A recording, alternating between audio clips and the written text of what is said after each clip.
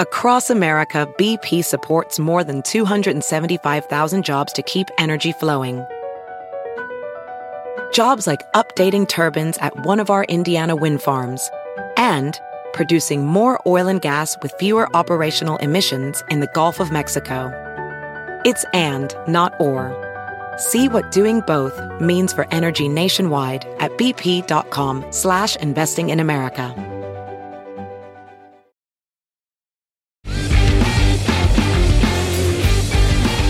And welcome to Copfather. I am Craig Bromell, along with Danis Coromillas and Randy Jurgensen, real legend with the New York City Police Department. This man's done so much. Randy was involved in a situation in 1972, which he wrote a book about it, and we want to get into it. The book's called Circle of Six, about an incident where a police officer was murdered in New York City. Maybe you can quickly give us a background on what happened, what your involvement was, and where it led to. I had a special unit. The chief of detectives gave me 5 cops, and they don't like this word, they don't use it anymore, but we were hunting cop killers. We were hunting cop killers. In 1971, 2 police officers by the name of Piagentini and Jones, they were actually set up. And they were executed. Their weapons were taken as souvenirs. In 1972, they did the same thing to Foster and Laurie. These guys were Vietnam vets. One of them had a Bronze Star. They were black and white, the same as Piagentini and Jones. And all the cops that were going to get killed after that, they were Irish, Italian, black, white. We even had a Spanish one. So it became very, very clear that they were killing cops. They were killing that magnificent blue uniform. That's what they were doing. So it didn't make a difference what color you are or what nationality you are. If you were a cop, they were killing you.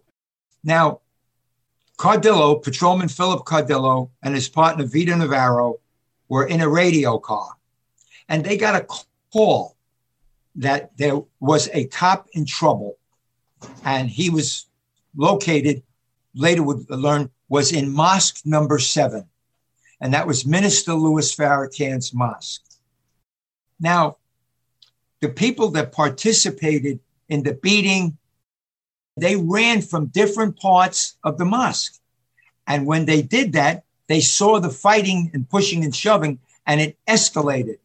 And during that time, one of them took the cop's gun from the holster. And as he did that, and he brought the gun up, he shot and he killed the cop. The FBI at the time were in big trouble with COINTEL. COINTEL was collapsing all around them. They came up with a new group, and it was called New Kill. And we have come across, and this is years and years later, we've come across tapes from the President of the United States, who was Nixon, talking to the head of the FBI and the Attorney General. And Nixon is saying that they cannot continue to kill cops. And so he's saying to him, Edgar, that was Hoover, he's calling him Edgar. He says, now we have to do something to stop this. And Edgar is going back and he's talking to him and he's saying, yes, this is what we're going to do and so forth and so on. And Nixon says, and you know, Edgar, this cannot be traced back to the White House. Oh, no, sir, that's not going to happen. That's not going to happen. Part of New Kill's operation was the following. They would spread rumors out in the street that the Panthers were going to go to war with the Muslims. They would put things out in the street that the only way to identify them, and listen to this carefully, make phone calls to cause confusion. Wow. Make phone calls to cause confusion. So now, that was New Kill's operation. I've spoken to New Kill FBI agents. And that was done. They would call Newton. They would call any one of them and say, you know what we heard? And don't forget, the FBI has confidential informants. There were 5 of them in the mosque on that day. So do we suspect that the FBI made that phone call? Yes. Very, very strong that, one of the FBI's confidential informants made that call from inside the mosque. So now I'm sitting with decent information on Twyman Myers, the FBI's most wanted cop killer. So the call comes over and it's a 1013. That's a cop in trouble. So before I could even say, we're all going, the second call came over, shots fired. Now, that was it. So I went. When I got there, these things are important. When I got there, you have to remember the only thing different about this is that it was the mosque. But this wasn't our first, let's say, dance of reporting to a cop shot. Don't forget, we did it with Piagentini and Jones. We did it with Curry and Benetti. We responded to those scenes. So here we're responding to something that's not exactly brand new. You know what I'm talking about? Yep. This is not the first time that we're going on a cop shot. So when I get there, they took the cop, Phil Cardillo, they took him out and he was on his way to the hospital. And the rest of the cops, the other 3 or 4, was the same thing. The first thing I did was I went in, and this is the scene of where it happened. I saw the blood on the floor. I saw, the blood at the side of the wall. I saw the broken windows where the cops broke the windows and fired shots in. I saw the bullet holes up in the wall. And I was virtually in an empty room. All the action was now taking place downstairs. So I went downstairs, and I know these cops. These are cops from the precinct that I work in. And there was a sergeant down there, and they had guys lined up against the wall. Of course, the guys lined up against the wall, they're not going to talk. And none of the cops, they don't know. They don't know if there was 1 cop shot, 2 cop shots. They don't know missing guns. There's no information for a detective down there at the time. The only information that's going to come, it's going to come from the guys that were in the hallway. And where are they now? They're over in the hospital. So I came back out. And as I came back out, the uniformed force was surrounding the mosque. Every 6 feet, there was a cop there, smoking, this, that, cursing. And the cops surrounded the mosque. Nobody in, nobody out. So I ran, and I had my crew, and I told them, stay there. I went to the hospital, and the streets, you know what I mean when I said it began to cook. The streets began to cook. The cars were being rocked. Small little fires, nothing to speak about. Bottles being thrown, literally destroying their own neighborhood, destroying their own streets. So I went into the hospital, and it was like a triage. I went, all these guys were wounded. So the first cop that I saw, he was convulsing, and they were trying to hold his leg down. I would learn it was his gun. That was Victor Padilla. It was his gun that was missing.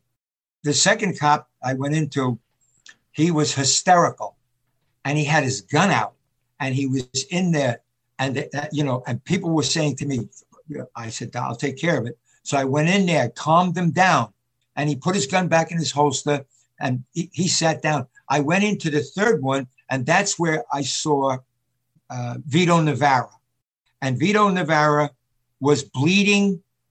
I'm telling you, he's bleeding from the mouth. I thought that we saw blood coming out of one eye. He was bleeding out of the ear, and he was just sitting right there. He was in shock. He was basically in shock. I would later learn that there was a bad fracture in his ankle, and his ribs were so badly bruised, he couldn't take a deep breath. And the same thing with the other two that I passed. Yep. So I said to Vito, Vito, you got to come back with me. And there was a nurse in there. And she says, he's not going anywhere. So I took a towel and I soaked the towel, wrung it out as best I could, and I wrapped it around his face. And I said, let's go. You can identify these people. And he said, yes. And so we went out. Now, here's my first encounter. When I went out there, already there was the police commissioner. He says to me, he says, we have 116th Street. It's basically under control now. He's talking. I'm not talking. And the mayor is like looking over at some other people or whatever he's doing. But they're standing side by side. And so I said to the police commissioner, I said, well, they're still calling 1013s. I said, and I understand that there's a gun missing. And I went along like that. And I am telling you the truth. The police commissioner turned to me and said, there's no riot there. And the mayor turned and looked at me, and he was going to say something. And the police commissioner turned back to him and said, no, there's no riot over there. We have this under control. And I supposedly said, because I heard about it later on, I supposedly said, whatever. And I walked away and I took the top and I went back. The mosque was surrounded by Muslims, not cops, Muslims. The guys were still in the basement. By then, the chief of detectives had arrived. He was downstairs in the basement. And so now I go in with Vito and I get to the door and the two Muslims tell me, no, you can't go in. Now I got a shotgun. And I said, well, I'm not going in, but he's going in. Are we going to argue about that? And they said no. And they let Vito in there. Now, what I saw when Vito went in there, I saw a guy, and this is the guy that not only locked the door, but this is the guy that took Padilla's gun. He's the one that took the gun. And he's mopping up the crime scene, mopping up the blood. That's what he's doing. Wow. From there is where the police department fumbled the ball. Not the cops. Absolutely not. They said you couldn't go in. No superior officer, nobody said, yeah, they're going in. This is a crime scene, so forth and so on. Now, the streets were getting so bad, and one of the inspectors get up there, and they get on the emergency service truck and over the bullhorn, and they said, all white cops leave the area. All white cops leave the area. All cops that are not in this command report back to your command. That left 12 cops. Well, I left. I went up to the corner, and on my radio, I get a call by name, Randy Jurgensen, come back here. It was the inspector. That was the command inspector. I got back there, and he says, look, you and your team, you got to take the roofs. Look what they're doing. They're going to kill somebody. They're dismantling the chimneys, the bricks, they're coming down. So we go up, and we take the stairs, and we took it like in a military operation. When I took the first landing, I left the cop with two guns pointed down so that nobody could follow us up. And when I got to the second landing, I took the cop that was on the first landing, pulled him back up there, and left him to guard the second landing. And we got up there, we went up on the roof. Now, as soon as we went out on the roof, these were kids. As soon as we went up on the roof, they ran like hell. And once they ran and the bricks stopped, and I looked over on the side, that's when the street really got swollen with people. They felt that they could come out there and do it. And guess what? One of the cars that they turned over and set on fire was mine. My of course, car. Of course. So now up comes an inspector. He comes up there with a cop, and he comes up with two men that are in dashiki. And the cop comes over to us. We're standing on one side of the roof. Now, behind the inspector now is coming 10 people, 12 people, 20 people, and they're all spreading out behind the inspector. None of them are cops. And they're all spreading out behind there. And we're definitely now badly outnumbered up on the roof. And he sends the cop over to us. There's a good distance between us and him. And he sends the cop over, and the cop says, we have to search you for weapons. And I said to the cop, what? We're going to search you for the weapons. Now, I had legally signed out the shotgun. Yes, I altered the shotgun. I sawed it down so it would fit under my coat. I had a strap on it so it hung on my shoulder. And we had a semi-automatic carbine from the police department. We were at war with the Black Liberation Army. That was the weapons that we needed. There was no such thing as a Glock. There were no vests. There were no radios. You were out there on your own against these guys. So when it came time for him to come over to me and I had the shotgun, I took the shotgun and I broke it down, but I kept the part that had the nomenclature, that had the numbers on it. I kept it and I gave them the shotgun, and we turned over the carbine. We turned it over. And once that happened, he turned with the cop, turned and walked downstairs. And now we're up on the roof, what I'd say 20, 25 people. The helicopter is wheeling over there. I swear to God, I thought it was back in Korea. The helicopter's waving over there. I waved the helicopter off. The dust was flying up. And so now we got to leave. I led going down the stairs. We made it to the first landing. And then after that, somebody threw a can. And the can hit one of them or whatever it was. And all hell broke loose. During that time, I suffered a human bite. There were bloody noses with the guys and everything. But we managed to get out into the street. And when I got out into the street, they had a rope. And they were trying to put the rope around one of the cops. Were they going to hang him? Whatever they were going to do. Don't forget, there are no cops in the street. We're on our own. Mm-hmm. There was only 12 black cops. And they were standing down on the corner while this was going on. The bus was rocking. So we made it into a radio car. And there was like 3 of us got into the radio car. And an ash can came right through the windshield. It sounded like an explosion, you know? So we got out of the radio. And as I'm going past the radio car, the guy got on the roof. And that's when he let the brick go. And that was really the end of it for me.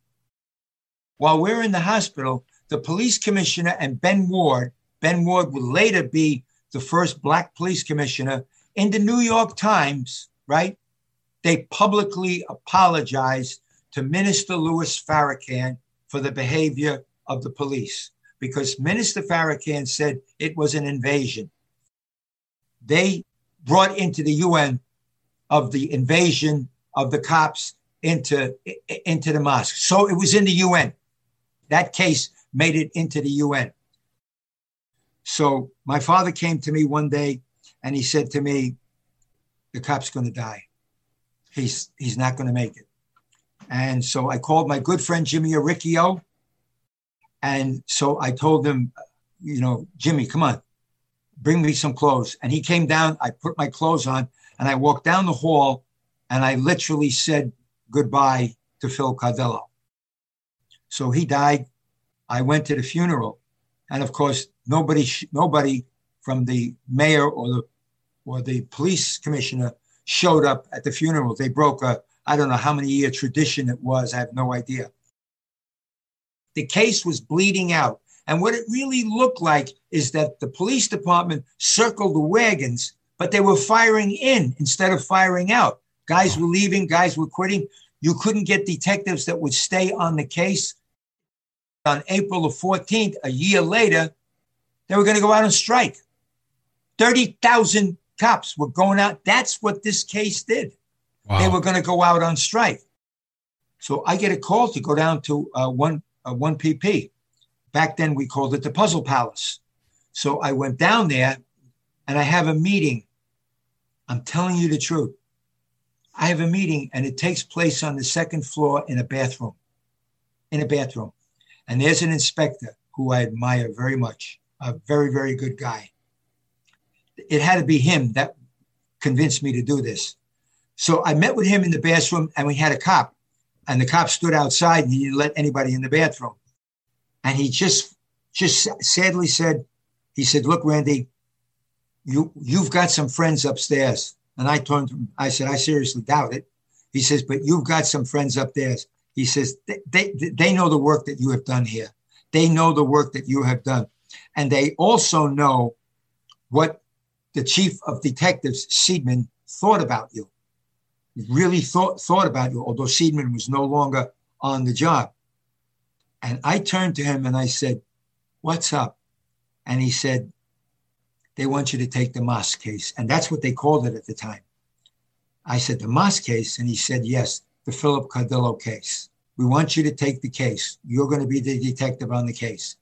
Now, it's not so hard to figure out that this happened in Harlem, that all the Harlem cops are crazed over this. They're all after the bosses who didn't allow a crime scene, and who took the cops out of here, and who did that. And that's their beat. And the commanding officer of the 2-8 has quit.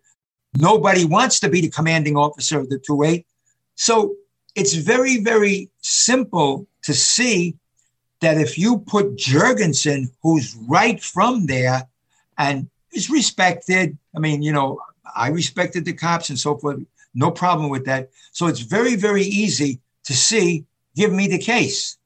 You give me the case, it's highly improbable, if that's the word, that they're going to go out on strike, that they're going to do it. No, Jurgensen's on the case. And you, Judge, don't forget, I got hurt there that day and this, that, and everything else. So I said, all right. I said, I'll take the case. And I met with an inspector who would become my nemesis. If these people thought that I was going to play ball, you're much, much mistaken. I dedicated myself for 4 years to catch a cop killer. That's what I did. And any one of the detectives that I worked with, they would have done the same thing. So although they think that they put out one fire, you know, I'm not going to say I created another one, but you bet your sweet ass I did. I did. On the 6 cops that was shot, Piagentini and Jones, Curry and Benetti, Foster and Laura, Stewart and Plate. It took years, but we caught them all and we convicted them all and they all went to jail. Mm-hmm. Nobody went to jail over the Cardillo case. So you can see how different that case was and why the cops were hell-bent on getting the bosses that removed them and this, that, and everything else. Minister Louis Farrakhan was constantly out there, constantly in the papers, and nobody from the other side, which would be the commissioner or an inspector or anybody, nobody was saying different. Nobody was saying different. I learned that if a lie is told enough times, it'll be believed. I'm telling you, by the time I went to trial, it definitely was the New York City Police Department invaded Mosque number 7. And I had to disprove that. One of the things that I did, if you're having a plan that you're going to invade the mosque and you have 2 Spanish cops that don't even know the first 2 cops that went in there, well, what kind of a plan is that? What kind of an invasion is that? They don't even know each other. You know what I'm saying? So I did disprove that. What happened at the trial, the district attorney's opening speech to the jurors said who he was putting on trial today was the New York City Police Department. He put the New York City Police Department on trial. And by doing that, he showed what we couldn't do, what we couldn't do this, we couldn't do the other thing. But what we had in the end was one eyewitness. Could I sway him in that 2 years? Could I do whatever it was going to do? You know, so he had to dismantle all of that. And of course, at the time, it was 5 weeks, the longest trial, et cetera, so forth. And they came back 10-2, hung 10-2. The bottom line is the story is a New York City detective working with a Black Muslim by the name of Foster 2X Thomas broke the Moss case. That's who broke the Moss case. The white detective and the Black Muslim. It's probably the best story I've ever heard, Randy. With everything I know, this is the one that's always stuck out with me. My friend, thank you so much. Phenomenal. And we're gonna do this again. Talk about all the other stuff and have some laughs. Thanks, Randy. Thanks, guys. Thanks, guys.